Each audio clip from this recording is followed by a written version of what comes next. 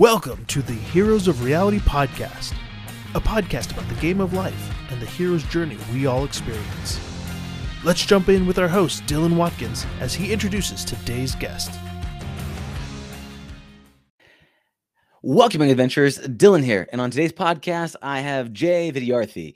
He is an intention activist and founder of Still Ape, the world's first UX design studio focused exclusively on mindfulness, compassion, and well-being.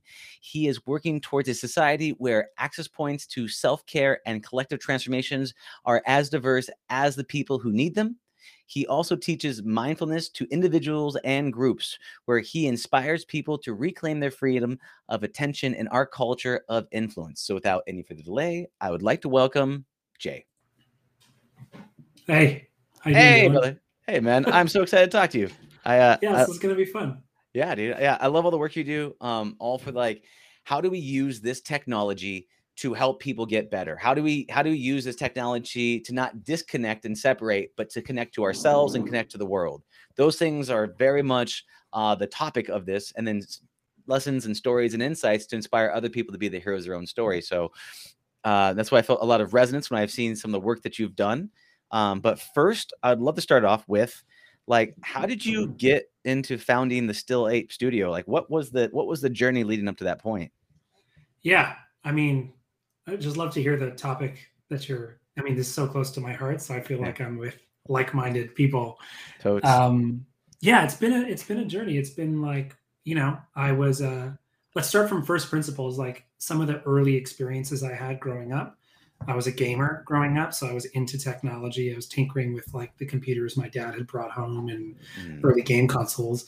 Also had, people with severe mental health issues in my close family. So at a very young age was whoa, there's different ways to be in the world and there's different states of mind. And I saw that as an incredibly important dimension.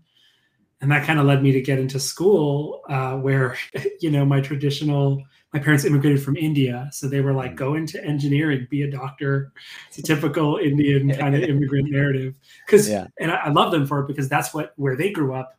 If you don't have a serious professional degree, you're never going to get out because that's all that's going to be taken seriously.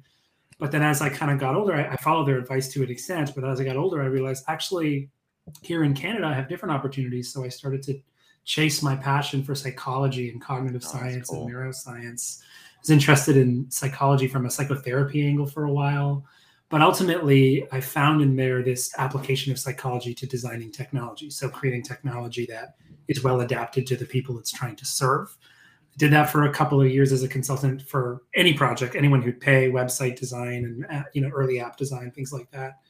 And then I kind of had this light bulb moment where I said, can I find a more fulfilling path with these technology skills, these design skills, by applying it? So not psychology in service of technology, but technology in service of psychology.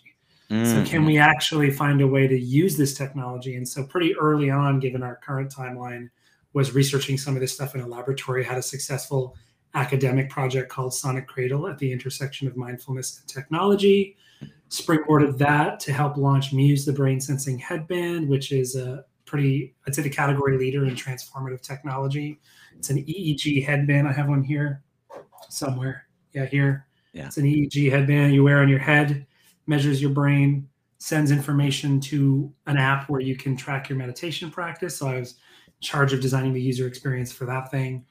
And then from there, the space started to explode. I was doing this because I thought it was just my own journey, but the space started to explode. Meditation apps showed up, Headspace showed up, more money started to pouring into this. So I started finding more avenues to have an impact as a sort of technologist, focus on mindfulness, mental health, and well-being.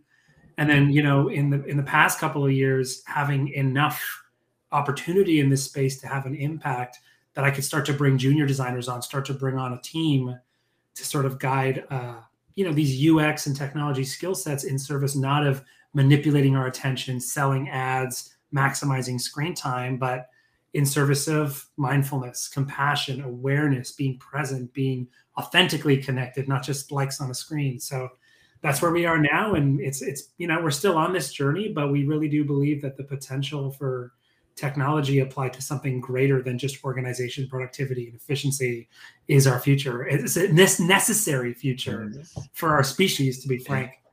Yeah, you're 100% right on that, in terms of we created like a lot of this civilization and the industrial era and all this stuff to like be more productive. And at some point we forgot that like people think that we're thinking machines that feel, but we're really feeling machines that created thinking as a way to get to that.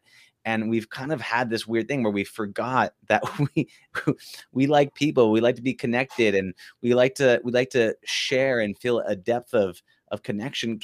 One of the things I'm very interested in is there's this paradox as a lot of the social media that we have out there currently creates depression, and it makes us feel isolated and alone, versus one of those authentic, deeper connections. Can you talk to me about like designing around like how do you connect people in a way that doesn't create that sense of depression? How do you connect people to have more of that authentic, fulfilling ones versus comparative depleting? Do you know what I'm saying? Yeah, I do know what you're saying. And like, we need to be really surgical in how we talk about this. So first of all, I just want to say, there are some early studies that link social media use, specifically like Facebook's news feed and certain other social media interfaces, with increasing symptoms of depression. We don't have enough science to be conclusive about that, and to be, so let's just be clear about that. That being said, as much as part of my brain wants to be, have that scientific integrity and to just check our level of confidence about those findings, I also believe that we can't wait for science to catch up to what we're experiencing in our lives. So you take those early signs of what the science is showing, and you take what a lot of us are experiencing, like, I don't necessarily feel great when I spend the day on Facebook. And it starts to point to a direction of changes in our own life, but also motivating more science to study this so that we can get more conclusiveness on this. So just want to be clear about that. Now, when it comes to how to design those solutions, I mean, the first thing is, let's point to some examples, right? So I've worked on a project. This wonderful founder, Amy Giddin, has worked on this thing called Daily Aloha. It's a social media interface that you only interact with once a day. It asks you a question once a day. It's anonymous. There's no likes or competition.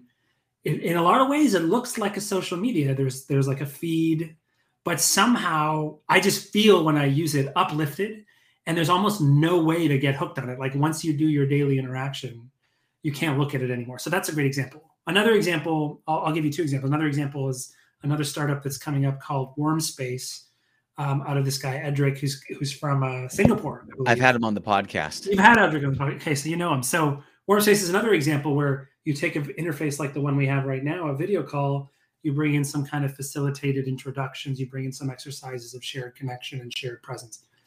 And then maybe what I'll do is a third thing is, I'm in a mindfulness practice, and I have a lot of community members who practice mindfulness. And a lot of teachers and practitioners are realizing that meditating in a group is surprisingly possible over Zoom. Like, I've heard this over and over again, that like, there's a lot amazing about going to the mountain and meditating in some monastery, but a lot of teachers are like, there's also something amazing about like meditating in the context of your life, like your kid is sleeping in the other room and you're connecting with community.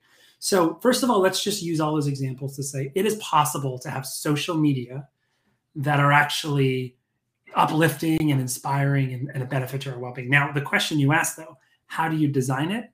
If I had to give you the short answer, I would say incentives. The accidental, unintended consequences of a lot of our problematic social media come from very simplified incentives. For example, the YouTube recommendation algorithm or the Facebook newsfeed. These are interfaces designed to maximize clicks, maximize screen time, maximize likes and subscribes. And they use everything in their power at these simple incentives. So the question becomes, how do we structure teams around incentives that have more to do with actual feelings of connection, not just connection on a screen, the number of friends you have versus real close relationships of people you can trust? How do we incentivize positive benefits in mental health? How do we incentivize, well-being, insight, a sense of self-understanding and reflection, space, intention, purpose, right? So I think the code is to structure teams that are very skilled around incentives that really kind of speak to some of the deeper needs. I like to say we want to create technologies that helps people be who they want to become, not who their like instinctive habit loops lead them to being. Like on a Sunday afternoon, when you set your intention for the week, that's different from like it's Thursday and you're just like drowning in tasks. So that's kind of like the way I think about it. I like that. There's a lot around the focus of people sometimes make these. I've noticed this, like you have a good intention, a principle, right? And then people make laws underneath those principles to follow those. And then clever monkeys or people find ways to usurp the actual principle, but stay to the letter of the law, not to the spirit of the law, but to the letter of the law. The same type of thing is like, oh, we want to connect the planet. We want to make a great thing. But then there's like this sub conversation of, well, we want to maximize revenue. Okay, well, we're going to maximize revenue, not necessarily so everybody feels good, but to the point where it's whatever drives them. So if it's bringing your ex-girlfriend to the top of the feed because she got a new boyfriend, that kind of thing devious. But that works. It's an effective system, right? Yeah. But we lose that piece. The same thing with we're in a capitalist society, but sometimes we abstract the money, like we don't look at the actual true cost of something. We only take a look at the monetary value, but not the cost that happened along the way, whether it's the suffering or pain or whatever gets created along that path. So it's like, how do you take that more holistic incentivization look beyond just the dollar and cents to actually say, because something has to be a functional business. Because one of the challenges that you have is for a lot of these conscious entrepreneurs is that they want to make something that benefits humanity, but they don't know how to make a functional business work, right? So blending together a situation that is something that is conscious and aware and mindful, but then also a sustainable, profitable business, I think is one of those apex challenges that people come across. Have you seen that kind of issue along the way, and how to mitigate that as one side or the other? Yeah, I mean, that's the sandbox that we're playing in with almost all of our partners. It's still like we're all trying to figure out that, maintain our integrity, maintain our vision while creating something sustainable that grows. And there are things in the world that have achieved that. And so it is definitely possible. I think the mistake that we often make as human beings, like to speak to your point, is we oversimplify a problem for tractability. And then we forget that it was an oversimplification and we scale. So for example, you use that example of social media, where it's like, hey, I firmly believe, and people can disagree with me, I firmly believe a lot of the founders of these social media companies were truly trying to connect the world. They had very positive intentions, said, hey, we can connect the world with this technology. Let's give it a try. And then as they start to build it out, well, then you start to get a simplification of these connections. Well, the number of friends you have is like your connection on the network, and the number of likes shows the amount of engagement. So now you have this like mathematical model of connection. Person A is connected to person B, is connected to person C. There's a lot of likes here, so there's a strong connection. And then we forget that this doesn't necessarily mean true connection. We're using it as a proxy with that assumption that person A and B and C are actually connecting in a deep way. And then we're like, okay, well, then our mission is now clear. We just have to scale up the number of connections. We have to scale up the number of likes. Let's hire some engineers. Let's build some algorithms. Let's do it. And then here we are, where the likes are more than they've ever been. The connections are more than they've ever been. The number of followers are more than they've ever been. But we somehow lost true, deep, authentic connection on the way. But the one thing I'll challenge you in is like, I'm actually like, I think we are good at this, because I honestly look around and the conversation is changing, right? Like humanity works in kind of long swaths, like generation by generation. And I look at my peers and I look at the partners that I work with that I'm super inspired by. And I look at the kids today. I've had some chance to work with today's teenagers and stuff like that. Like most people are pretty aware that social media is getting toxic, right? Most people are pretty aware, that there's something that needs to be done there, at least in this kind of bubble of technology. I don't mean everyone. I mean the technologist conversation.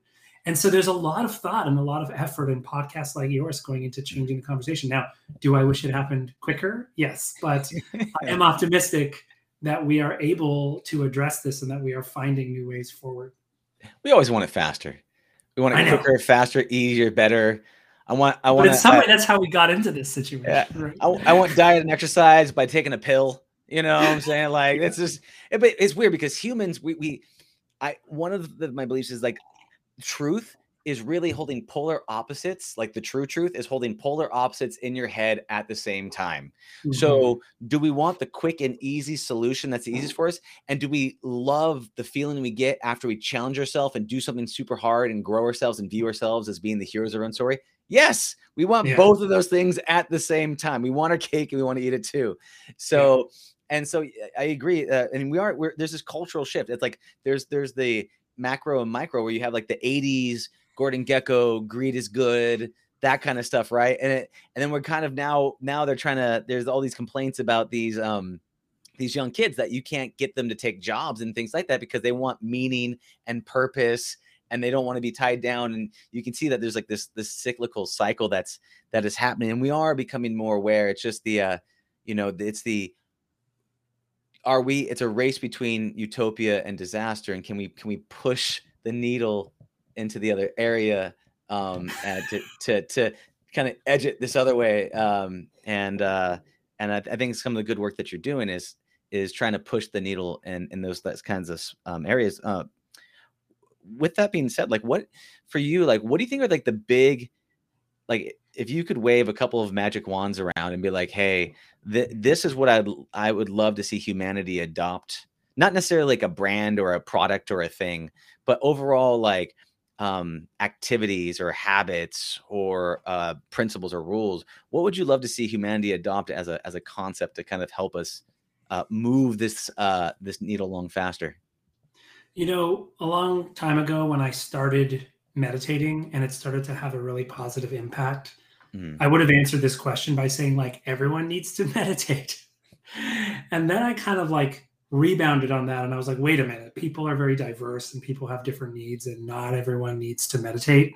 Like people have different ways of finding their way, different ways of finding awareness and finding balance. And now I'm at this point where I'm like, most people probably could benefit from practicing mindfulness in one way or another. And there are exceptions, but whether it's like practicing while you walk around, where you go for a walk, or whether it's journaling or something like that. But here's why I say that. It's not because some blanket statement like everyone meditate.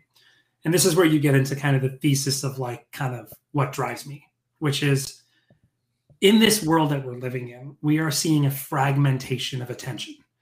Since about 100 and 150 years ago, as the marketers of us started figuring out how to manipulate each other's attention towards causes, and that system got better and better, we created an economy that is based on hoarding as much attention as possible. Like brands, advertisements, podcasts, YouTube channels, blogs, whatever it is, even guided meditations, like no one is free of this. The more views you have, the more impact you have, the more potential profit you have. That's how the economy is running, especially in the digital sphere. Obviously social media is a great example of this, but also content online. It's all about attention. One of the challenges with this is, as a human being living your life, you are now living in a absolute battleground of attention, where literally everything you interact with is aggressively competing to capture some of your mind share.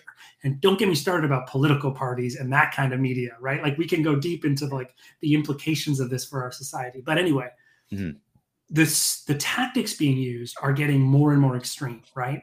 I like to say that, advertisements, for example, are designed to target your desires, your insecurities, and your fears. Either they're stoking your fears about something, they're playing up and resonating your desires for something, or they're targeting your insecurities. Like I saw this ad for an airline recently, and it had like a arm with like all you could see was an arm, but it was like an older man's arm with like an Armani suit and like a Rolex watch. And it had some statement. And I was like, it struck me that like this image has nothing to do with flights. It has something to do with like a class of people that are associated with this flight. It's kind of like, as Jerry Seinfeld put it, like if you work a little harder, you can book a flight on this. Like it's targeting your insecurities of like your success and career. Anyway, all that being said, you go back into the history of various contemplative practices, whether from any of the Abrahamic religions or the Eastern religions, all this stuff that we're starting to explore from a scientific perspective around mindfulness and compassion and insight. What you see is a huge impact and a huge training paradigm around attention. You're learning how to pay attention in specific ways on purpose and non-judgmentally and with clarity and with concentration, but also with balance. And so my whole thesis of the work that I do, and the reason I'm so passionate about it, that I can come on a podcast and rant like this, is because I believe that mindfulness is no longer just about spirituality or well-being. It still is those things, but now it's a form of activism, because we live in a world that is constantly trying to harvest your mind. So taking a few minutes out of your day or a few days out of your week, or, going on a week-long retreat or something, you're actually cultivating skills to resist the battleground of attention in the world around you.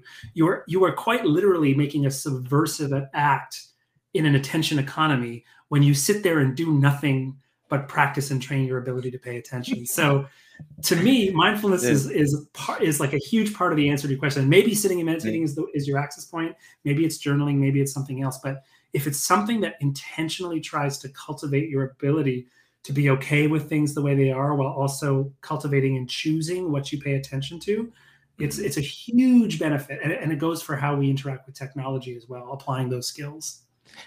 That's super interesting. Yeah. The one thing that popped in my head when you were talking about that was I've always struck by Abercrombie and Fitch's displays of shirtless men for clothing. I always thought that was really interesting. Like, there's no clothes on this guy's body, and this is a clothing store. I always found that to be super interesting. And to that fact, because that's what they're selling desires. And, that kind of, if you wear my clothes, you'll look like the shirtless guy, which is interesting. And you associate yourself, because like you said, everyone wants to get fit in a pill. Yeah. So it's so much easier to buy an Abercrombie shirt than it is to spend the every day in the gym that guy probably spent to get his body to look like that. It's much easier to buy a shirt. So it's really tricky. It's easier to, have a statue of the Buddha than meditate every day. It's easier to wear a cross around your neck than forgive someone. It's like we're always looking for these simple identity-based ways to project as opposed to be who we want to become. And I think that's to go back to your question, I'm glad you brought that up, because to go back to your question, around the world, if there's one thing we could adopt, it's about actually finding space in our day to cultivate a state of okayness and a state of choice on how we spend our day, not just going from Netflix to phone to Netflix to hunger to fast food to phone to Netflix to social media to Facebook, but actually carving out that space to be like, it's okay. To me, that's activism now. That's a different kind of picket sign that you're holding up. I never thought about it as activism. That's so interesting though, because you're right. We live in an attention economy right now. It's something that if you have the eyeballs, that is the attention is the true value, because it's time, the time of your attention. And if you don't have, if you don't have that, then you actually have no actual inherent value, kind of thing. And I never thought about it as activism, because you're right, because there's a competition for it. And if you can find a way to say, I'm not playing this game, I'm going to be doing this instead, and this is what I stand for. And you're voting. Don't vote, because people say vote with your dollars, but instead you're voting with your eyeballs. You're voting with your headspace, or I don't know, headspace, but you know what I'm saying. Didn't mean to say attention. Product. An actual product name, but voting with the attention. It's a really powerful concept that a lot of people can take on. What do you think in terms of, if there's people that are getting into this, let's say there's someone that wants to get into creating mindfulness apps or any of these other types of products, because they're like, I believe in this, and the irony of I'm going to make something and I'm going to get people's attention to get them away from other attention. What do you think are some typical threshold guardians, or what do you think are some typical errors that people make when they first get started into some of these types of spaces to try to do create these types of products? So I think the biggest mistake that individuals make, as well as people who work in products and technology, is they underestimate their own power. That as individuals, we have the power to choose how to spend our day. And it doesn't feel like it sometimes, but we really do. And so with technologists, especially junior technologists joining these companies, working on these products, we tend to think listen, this is how the product is, this is how it was, and this is how it's made. And sometimes we have to kind of toe the company line, especially when we're starting out in our career. We got to build those skills. We got to build that reputation. But very quickly, you find yourself in a position, where you have some influence and some say. And that's where you have to remember that your KPIs or your OKRs or whatever you're doing to track your progress don't all. I think I wrote an article about this and I said like your OKRs, your KPIs, or your WTFs, because like there's just a whole there's like a whole three letter acronym like corporate jargon that goes on. They're really useful tools, but if you look at most of the objectives, however you formalize them, for yourself as a professional or working in technology, working in a company, they all tend to be really quantitative and metrics driven. They're always like, get this many users to click on this many buttons, get this many dollars, have this many sales or whatever.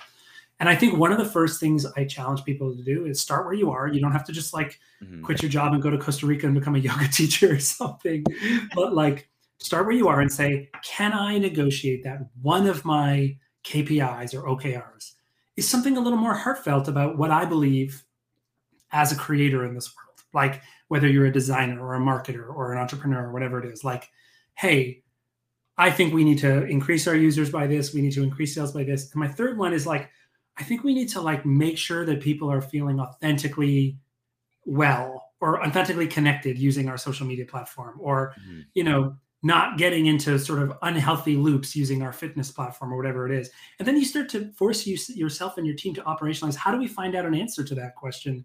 And it leads to not only getting clarity on like whether we're staying true to our values, but it also leads to like research methods and, human-centered design approaches that actually make everything better. It's a win-win situation for the organization, the product, and for you as an individual.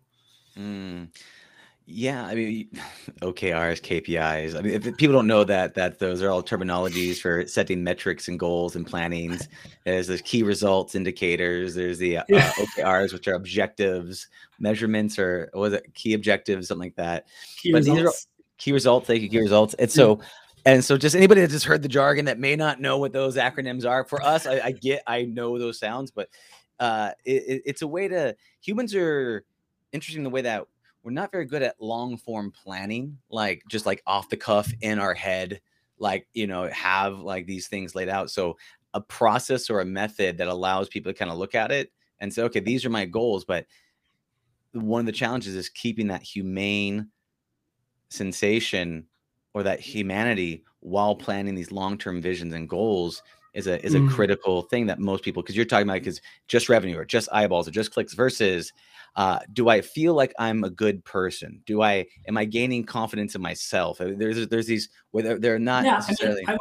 I would sorry to interrupt, but I would just like kind of like it's often like you'd be surprised how much like your larger company mission already says this. Like it's not a new ingredient. Like if you go read the charter of the company you work for, I'm speaking to those of us that are working for big companies, but it's like, you go to like Airbnb and their mission is to like increase the world's belonging. Like it's all soft, fluffy, beautiful stuff. The problem is we're not very good at operationalizing that. So when you add your KPI, you're not just like some subversive. You're like, no, I'm tying this to our corporate mission here, but I actually want to go interview people and see if they feel like they belong at our Airbnbs, right? Like, let's say, Dylan, you and I, let's say right now we decided to start a dating app, right? And you and I sat down and we were like, let's figure this out, right? And like, yes, we need to have a certain amount of people that are on the platform that are having dates. We need to have a certain amount of connections made. But I might add KPIs like, do people feel like less lonely? How many people like got married as a result of this app? How many real relationships were created out of this app? You know what I mean? Like, let's add a few of these metrics that are also operationalizable, but actually speak to our deeper values here. Because we don't just want a bunch of people going on first dates, I'm assuming. If that is the goal, that's fine too. But I'm assuming that we want to have relationships being built. So we have to make sure we're operationalizing that. I think that's like a little bit of the problem that some of the tech giants of the previous generation a few decades ago, companies started then, is all of the operationalization was purely metrics driven without some of this like important mission and values driven stuff as a part of their performance and measurement structure. Yeah, you're totally on point. These meaningful metrics that actually link back from and that making that chasm of just the fluffy feel good to an actually operationalizing the actual metrics behind it. By the way, whenever you talk about making a dating app, how many friends of my single guy friends, they're like, I wish I had like a Tinder app, but like I got all of the hits, like it all went to me. And I just it just keeps swiping. It just landed on me. Like there's so many, like every guys that come in like, oh, you do design work. I'm thinking about doing a dating app, but it's just basically self-serving myself just because I don't want to play this game of effort, but you're right. It's a deeper, more human-centered question to ask. And I want to unpack a little bit this human-centered design for people that don't know what it is, but could you please explain just a little bit of, what is human-centered design to you, and how does that actually look on a day-to-day basis? So human-centered design is this terminology that's come up from, I think it originated with Stanford and IDEO, and it's been incorporated in a number of different methodologies and approaches.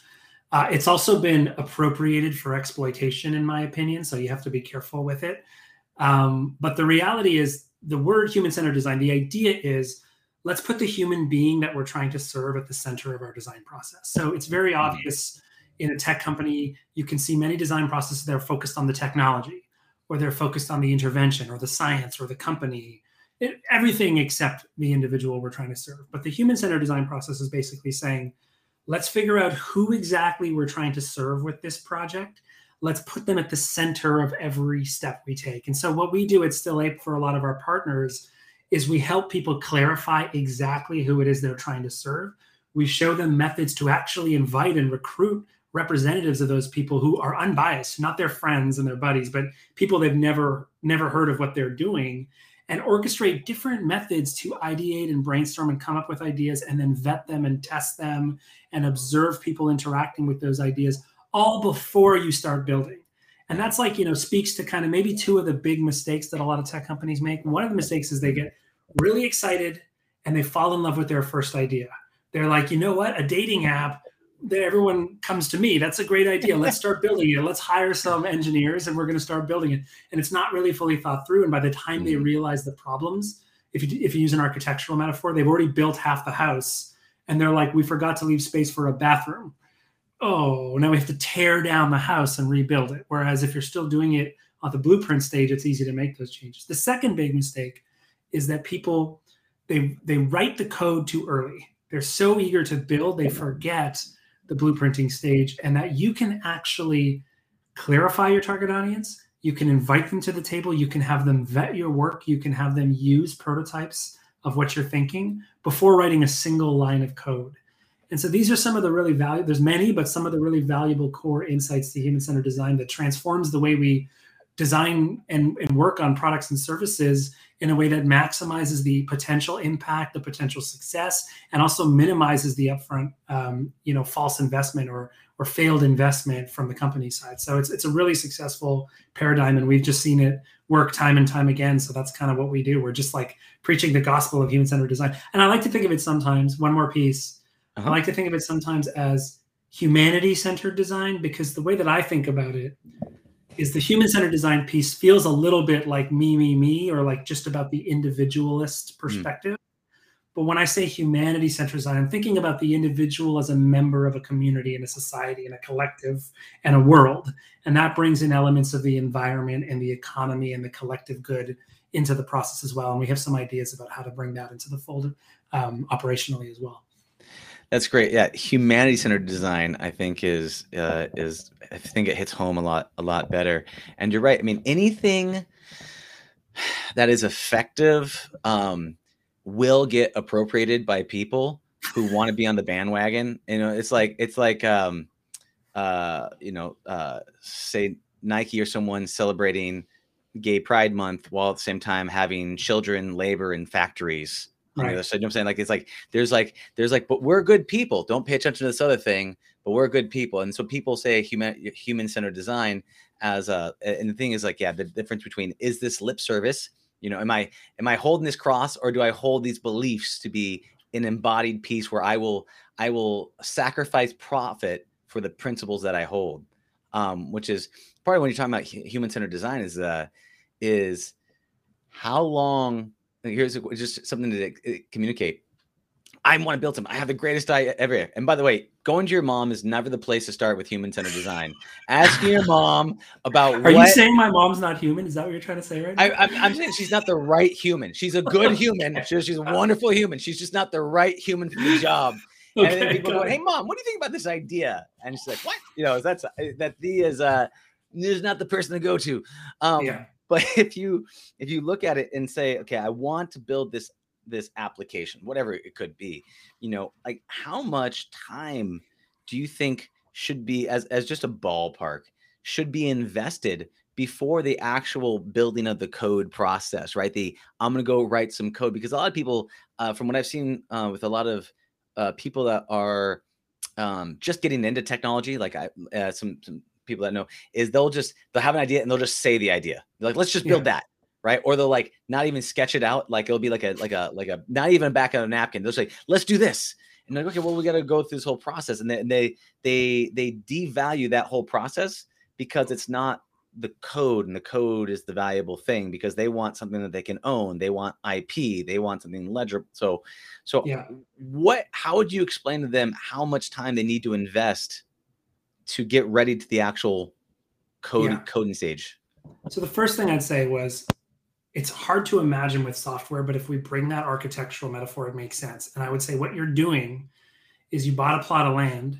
You thought, hey, maybe we could build a house here. And on day one, you showed up with the concrete foundation and the brick layers. Like you hadn't even decided on the shape of the house or where the plumbing is going to go, or you haven't thought about anything. Mm-hmm. And you've got the brick layers throwing bricks down and laying a foundation. Like they're like, what shape foundation? You're like, well, make it like a trapezoid, I guess. I don't know. Right. And then like, next thing you know, you've got this Frankenstein house with no plumbing. You forgot a bathroom on the first floor, and people are falling out the window to their like breaking their legs. And you're like, okay, we probably should have thought about this first. Now, as to how much time, it's a really, really great question. Actually, I haven't been asked that one, and I think it's really great because there's no one answer.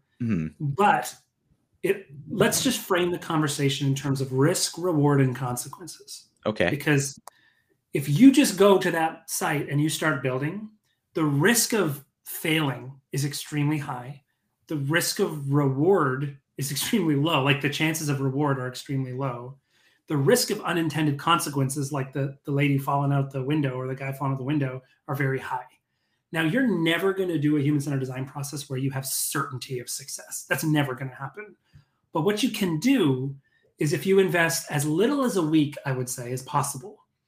And I'd say the first week is probably the most impactful week, the biggest bang for your buck. So if you've just got a week, you can bring the risk of failure down.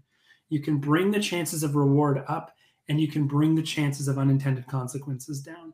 Now, if you've got a month, there's some kind of more involved methods that I would bring to the table that could actually push that even further. And so often, like, for something that's like a total early stage founder, we don't have a ton of bandwidth and budget. We need to get cooking ASAP. I think a week is your bare minimum, like to just do a week, and we can talk a little bit about some of the processes we do in that week. I think for most organizations, a month is reasonable. And then when you talk about an organization or a feature or a product that could generate massively impactful unintended consequences, but also massively impactful reward, 3 months is reasonable, right? Like you're talking about like Facebook launching a whole new newsfeed, like literally when they press the red button, there's going to be like billions of people using it. They might do a year of discovery to make sure that this is going to be successful, but also to mitigate those unintended consequences. How does this work at scale? How does this work as we roll it out? So it's a sliding scale. I know you probably wanted a specific answer, but I think the answer you were really looking for was what's the minimum? Yeah. I'd say the minimum is like a week. Well, I also want to set the frame, because when people get these ideas that they want to do something, and because I've seen people. So I've run a lot of virtual reality communities and developments. I've run a whole bunch of virtual reality hackathons and stuff like that. And I've seen people come in and they're like, "I've got the greatest idea ever." I'm like, "What's that?" They're like, "I want to do a VR mall," and they're like, "It's gonna be the best thing ever." And I was like, oh, but that's as far as they've gotten in the thought process. Yeah. And trying to get people to unpack that and actually go through a process that allows them to get clarity, and then also something that's testable without writing code is a tricky bit for people, because a hackathon is like the exact opposite. I want to hack something and build something without much thought or whatever. But if you actually want to build something that actually provides value besides the sheer joy you get from creating it and actually serving other people, there's that kind of arm in arm step process to go through everything. So I was just curious about, from your perspective, what that looks like, because people very much discounts the design process. So that's the reason I want to address that along the way. For you, like, do you have any like memorable moments or things? So it's, as you're building out products for people, was there moments when you saw an impact that you had on someone's life? Did you see an effective change, which is speaking of the humanity of an actual customer or a user, where you saw them come in and then you actually saw a transformative change that they went through? Can you speak to any of those case examples where you can talk about real impact that something, and you don't have to name a brand or anything, or if you want to, you can, but just in terms of more of the story of transformation that you're enabling people to go through? Yeah. I'm thinking about a couple of projects in particular here. I just have a list here that I can reference, and I want to make sure I start talking on a really nice example. I think one of the ones that might be worth sharing is that we did a project for Koru Mindfulness, and there's this great author and teacher by the name of Holly Rogers, who created a program called Koru Mindfulness, which is the most well-known meditation program for like university and college students. She likes to say 20-somethings who are like in that transitional juncture. And, the founders aren't super technical, like Silicon Valley type people. And the students are used to, a world where you press a button on your phone and GPS leads a car right to your exact location, so you've got this situation where, they're trying to teach these really sort of deep practices, and they're looking at potentially creating an app. And in that process, we were able to like really empower them, to remind them that you don't have to be a technologist to come up with those back of the napkin ideas. It's just that your first one probably isn't great. And so what I often tell designers, and what I tell entrepreneurs and founders and teachers to do, is to really fall in love with the problem more than the solution. So forget the VR mall. That's a solution, right? What is the problem that you're trying to solve with that? And when you do that, not only do you start to, first of all, calibrate your mind for empathy and compassion. Like, we're here to help people with technology. How do we help them? How do we help them with a specific problem they're having? And often you'll see like immediately the VR mall person is just like, I don't know if this solves any problem. And it'll just sort of take the air, like, that's not that great an idea, actually. But and like, you can speak their language and say, listen, no one's gonna download it if it doesn't solve the problem, right? But the other thing is that when you fall in love with the problem, it allows you the bandwidth to pivot through solutions. And so what was great about this project was it was so clear what the problem was. We have these amazing teachings, and when people go through the course, like at Duke University, at these major universities, they have an incredible experience, but a lot of people aren't engaging enough because it sort of feels like just a didactic lecture. It's not a part of the world that they inhabit. And so that problem was really ripe for us, and we got to explore many different ways we could solve that problem. Just in paper, sketched like 100 different potential solutions and app ideas and screens. And, we weren't in love with the problem. We weren't in love with the solution. We were in love with the problem. We did all that. We narrowed it down. We made like a rapid click-through prototype, and we tested with these students.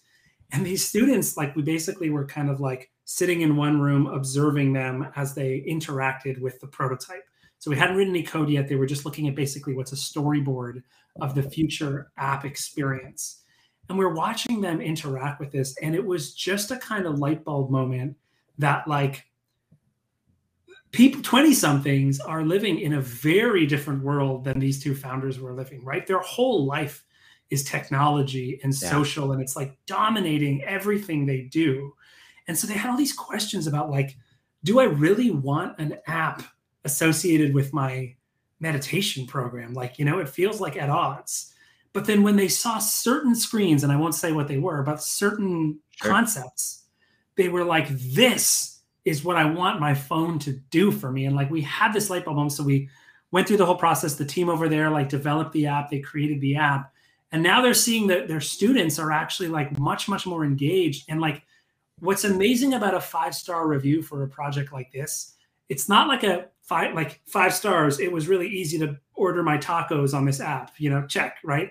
It's like 5 stars. I'm like happier than I've ever been, 5 stars. I feel cool. way better able to handle the stress of school. 5 stars. I'm a lot more forgiving of like my parents when I go visit at home. And like you read those and you're just like, this is the role that technology can play in our lives. Like if we play our cards right as a society, as a tech sector, we can make all of our projects feel this way. There are so many things that we can do and there's so much possibility. But if we're just in love with our solution, like, whoa, dude, a VR mall would be cool, we're not going to get there. But if we're in love with like, 20-somethings need this more than ever, but they're not connecting with it, how do we make it work with them? And we stay open to lots of different ways to do it. We follow their guidance on which way to go. I think the sky's the limit of how like technology could change the game, and we could change the game for technology. I love that because you're meeting them where they're at, and the challenge is we have our own like internal models, and then if you're not in the same age group as these people that you're servicing, right? Like I remember my niece had a piece of paper and she was trying to swipe on the piece of paper, right? And she's like, it wasn't working, right? And she didn't understand why the swiping on the paper wasn't working. And I was just like, wow. That's her world. They're never going to know what it's like not to be surrounded by technology where you have all of these things at a click of a button, which pros and cons with all those things that come around it. But you're right. To be able to read a 5-star review that said this actually made me better versus sometimes you have a relationship with an app, almost like that toxic ex-partner in your life. You're like, I can't put him down. I hate this. Why won't you do what I say? Kind of thing, or whatever the thing might be. But you also have that relationship versus a friend that makes you feel heard, makes you feel seen, makes you feel loved. Like there's so much power in that process. Do you have like for yourself personally, like how do you personally stay armored up for the day? I mean, you seem pretty zen, chill cat, was there like, do you like for you on your day-to-day basis, I mean, do you use technology for the mindfulness? What does it look like for you to kind of keep this state? Yeah. So, I mean, I've been practicing mindfulness for a little while and I've gone on several long retreats and I've had big moments of transformation and change. And I don't mean that in some kind of esoteric way, just like, deep realizations and shifts and things like that. And that's something that feels like I can carry with me. 3 years ago, I became a dad and all of my routines got flipped over, like I remember the year before we had my son, like I had finally hit that like routine of like 4 or 5 times a week, waking up in the morning, doing yoga, meditating, calibrating for the day, eating a good breakfast. And then of course my son comes along and it's like, I don't even know what's going on. But I think it's a good lesson for us because life always throws things in the way. You're always falling off these horses. You're always getting back on. Like I did things like I used to meditate a little bit through my son's bedtime routine because we had no other time in the day. And I would just like, it was good for him to see me in that calm state. And it was a place where I could sort of sneak it in. And so I'm always trying to find ways to kind of work in the routine because to me, it's like habit is not about willpower. You don't just like force your habits like, I'm going to meditate. Like that's not the approach that's going to work here, like especially long term. You need to be sort of self-compassionate. You need to build those habits and rely on things like your environment. So for example, environmentally, one rule that I really push for people to explore is not having any internet in the bedroom as a simple rule. To just sort of, it just forces your bedroom to be an environment of solitude and quiet. It forces your bedtime routine to be a little bit more natural and organic instead of an alarm going off and then you immediately see the news headlines, right? And then there's also elements of, working things into your routine, like when you're trying to learn how to practice meditation for something or to journal, that like actually carving a space in your house for this. Like I keep my journal at my desk here. And I also tether my phone at my desk here. So yeah, there you go. So when it's bedtime, like it'll be like, 10 o'clock or something. I can't just take my phone into my bedroom because I don't let that happen. So it forces me to say intentionally, I've got to put my phone away. So I go into my office, put my phone in and my journal's right there. So I sit down at my desk and I do a bit of journaling and, like it's an environmental cue. So I kind of try to offload those things as much as possible. And then there's one other thing I'll say. I'll actually show it to you if you don't mind, for those of you who are watching on video. but I have a habit tracker, which, hold on, is this going to work? Yep. So here's my habit tracker. And I track things like breath work and yoga and going for a run and going for walks and biking and stuff like that. And I track it every week. So, I've got some of those like habit routines, but you'll notice the second one from the bottom says enough meditation. So I don't track how much I meditate. I don't track how many minutes or how many sessions I do. I just have that there so that I'll ask myself the question, have I been meditating enough? And if I haven't, then I'll meditate a little bit more. But like, you see what I mean? Like I'm balancing the quantification with a kind of self. I give myself the freedom to just be like, you know what? I've done enough. Check. And just like, that's fine. That's okay. So for me, I walk this line between like rigid structures and environment, but also being really self-forgiving so that it doesn't become a source of just negativity in my life. Because that ultimately I've learned down the road, it doesn't create a sustainable habit or lifestyle when I'm just, I didn't meditate enough this week. I didn't work out enough this week. I need to bring a lot of love and compassion and excitement and enjoyment and inspiration to the process. So I find ways to do that.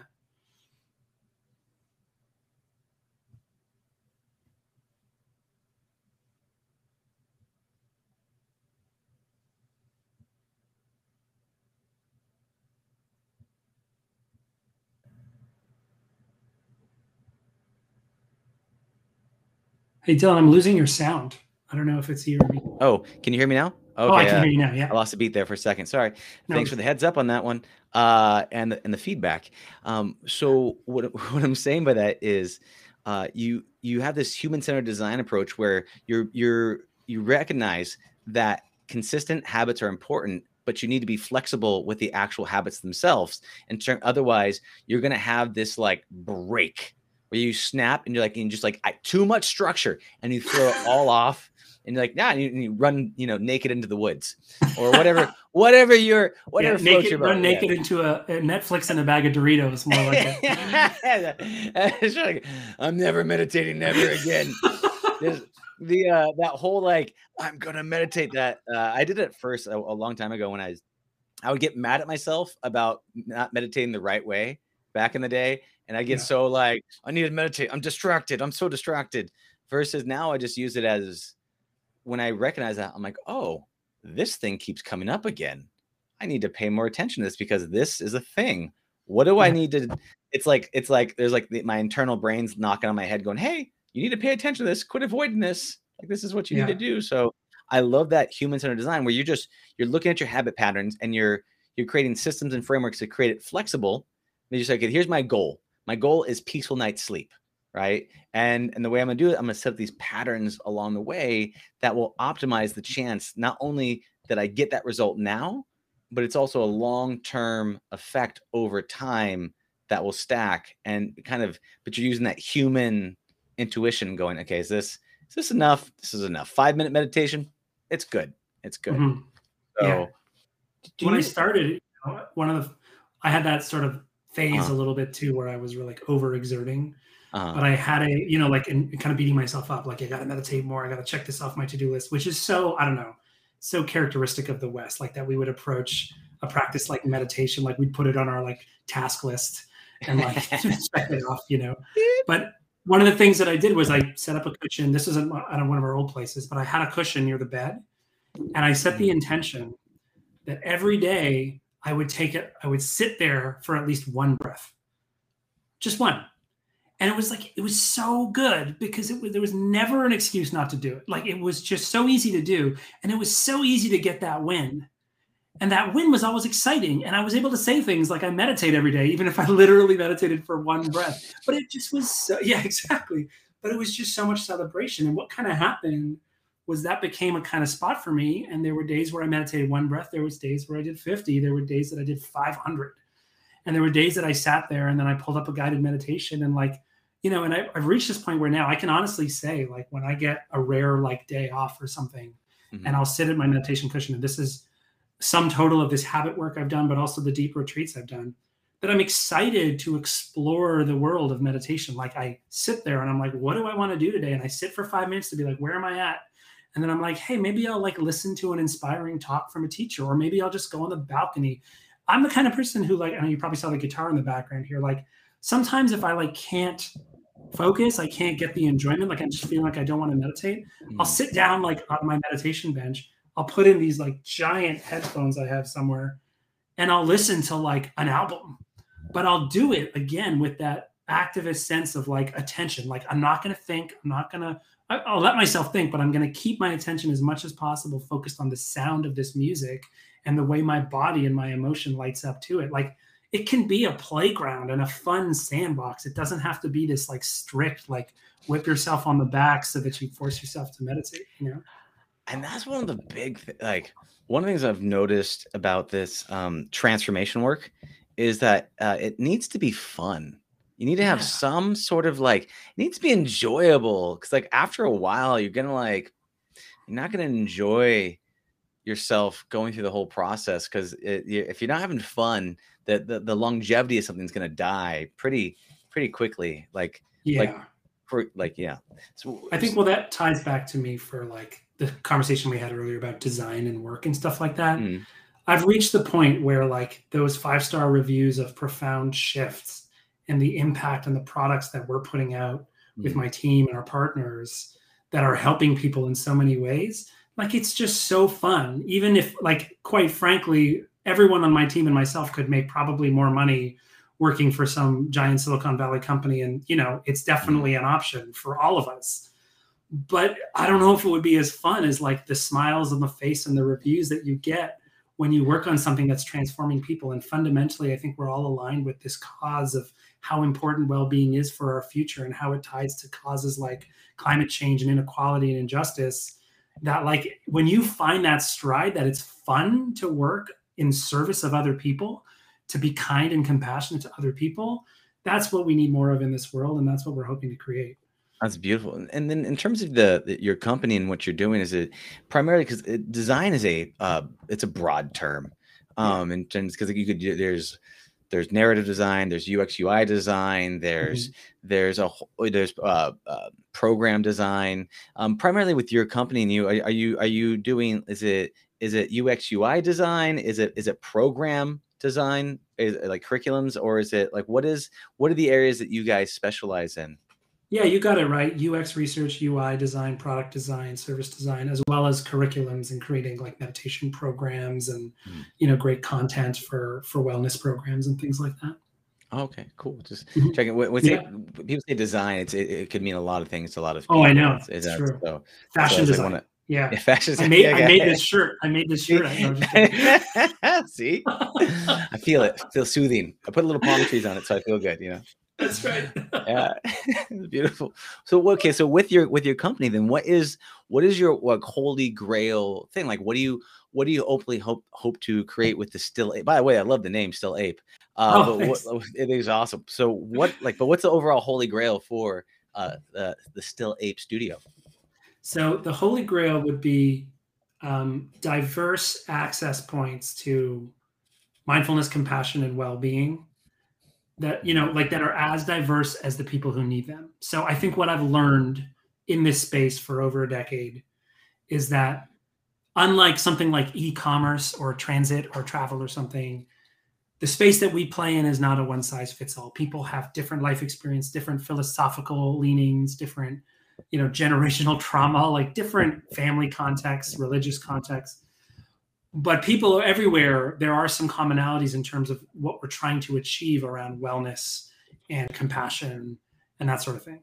So to me, the role for design is that we need to find those unique audiences that are being underserved by the current access points or not served deeply enough, and tailor different access points to those things. So to me, the Holy Grail is a world where there isn't just like one superficial meditation app that everyone uses that doesn't go very deep, but there also just isn't one deep experience that, you know, you have to fly to the jungles of Peru to have, you know, but instead we have a curated like library of tools out there and expertise on how to guide someone to the right tool so that everyone can go on the journey they need to find, again, well-being in a sense of one's individual well-being, like self-care, you know, mindfulness in the sense of clarity of vision about what's going on, like in the immediate environment in the world, and compassion and care, in a sense of taking care of other people and seeing this big human family we're a part of.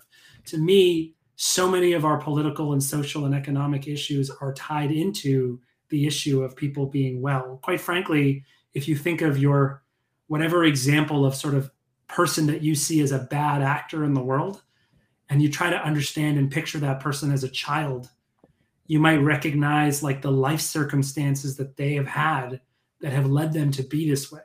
And that if we want long-term change, we need to change the situation of the life circumstances that people are in. And the more that people are growing up in a healthier society from a mental perspective, like a mind perspective, the better chance we have at easing some of this polarization and this conflict and this excessive greed and inequality and all these things. So we need people fighting on all aspects of this battle, but we're uniquely positioned to create those and design from a very intentional way, design those access points that are as diverse as the people who need them.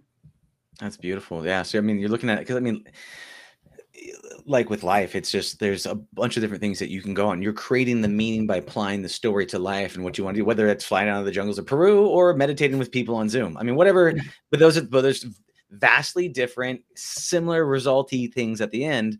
And it matches people because you're going to be at a different place for a different person at a different time, and they're a different situation. And so you want to say, okay, there is no excuse because there is a billion options. You just got to pick a thing that you want to go in that resonates with you, and then just go along that path, and then provide that for anybody and everybody that wants to really be able to kind of reconnect with themselves and be mindful and be aware and be connected.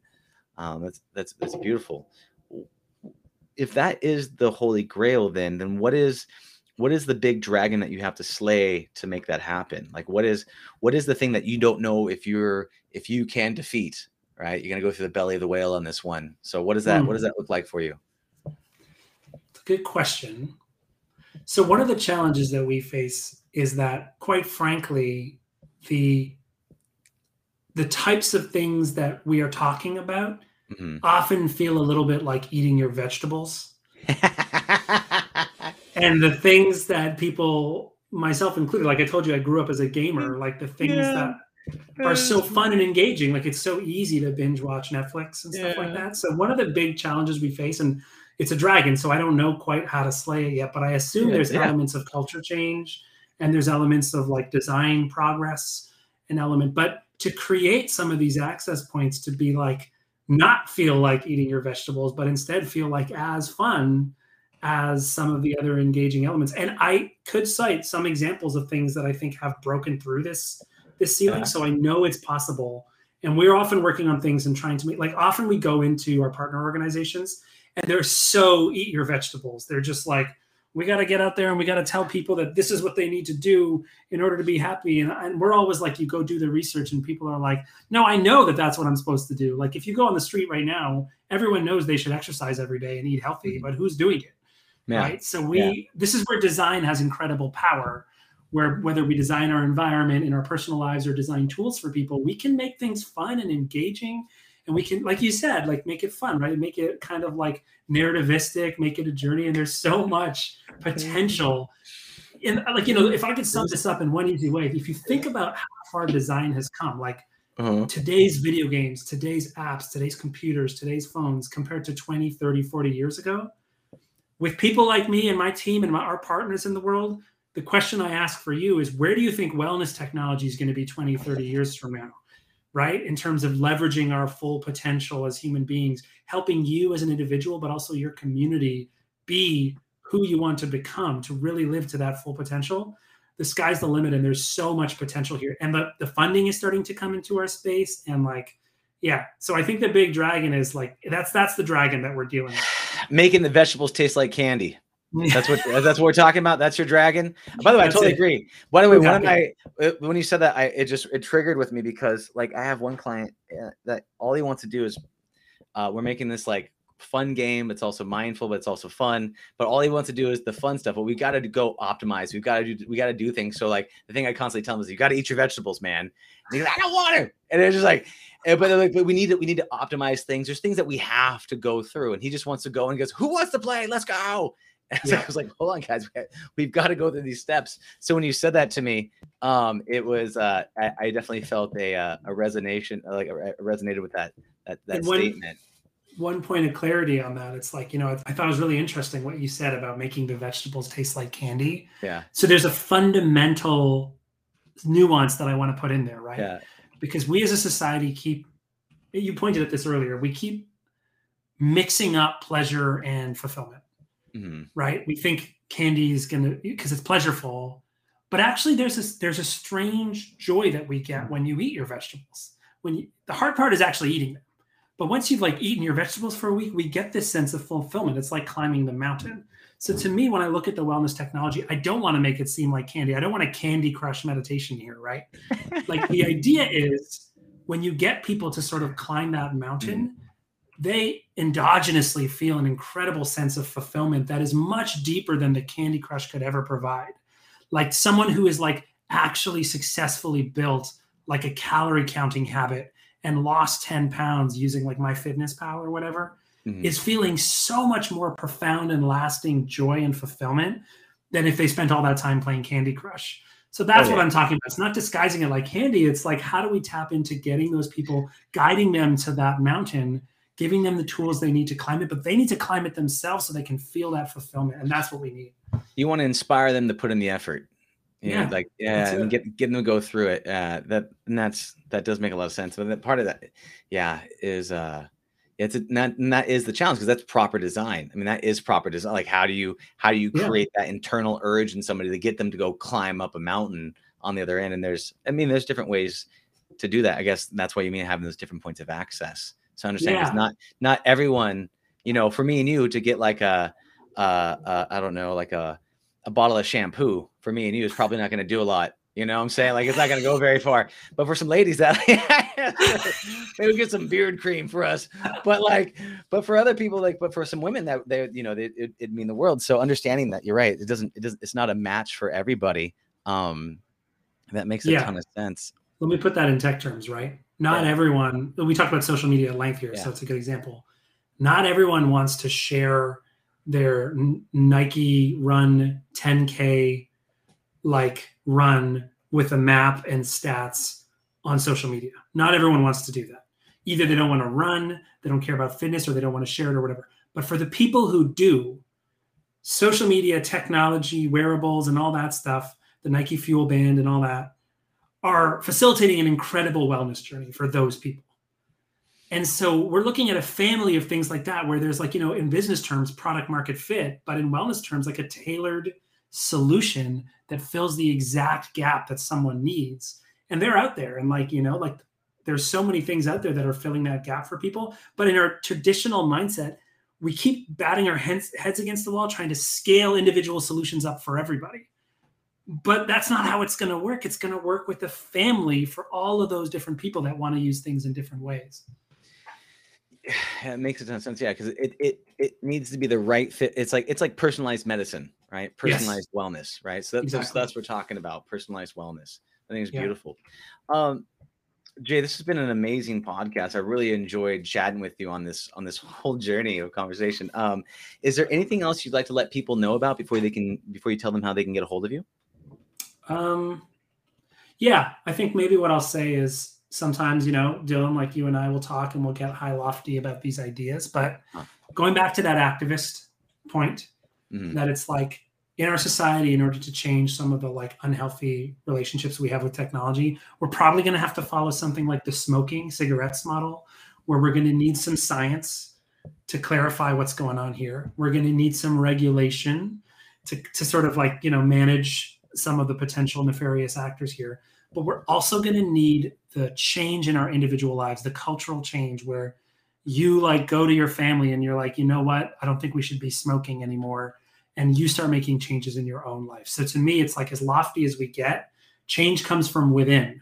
And I mean that. So, it's one thing to go on and talk about all this stuff, but if you are having an unhealthy relationship with technology in your life or in your family, that's a great place to start this process of really experimenting, in the laboratory of your own home and your own experience. you can start to explore some of these concepts about what a healthier relationship with technology might look like.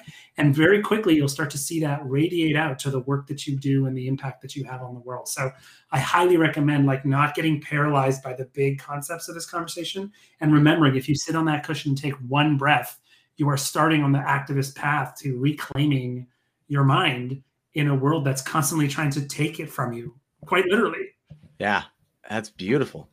And you're right. It's just start with you and then build out from there. And don't worry about all the crazy bells and whistles. And if people want to get a hold of you, Jay, how do they find you?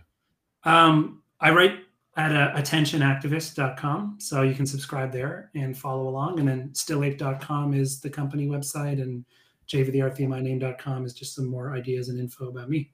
Beautiful, Jay. Yeah, and I like to go on Twitter too. Yeah, on Twitter. Nice. You can tweet at the guy. Yes. Well, thank you so much, Jay. I really appreciate your time. Have a blessed and beautiful day. And I will see you in another reality. Okay. See you then. See you, brother. Take care. Bye. Take care. Thank you for listening to the Heroes of Reality podcast. Check out heroesofreality.com for more episodes. While you're there, you can also take the Heroes Quiz to find out what kind of hero you are. Or, if you have a great story and want to be on the podcast, tell us why your hero's journey will inspire others. Thank you for listening. See you on the other side.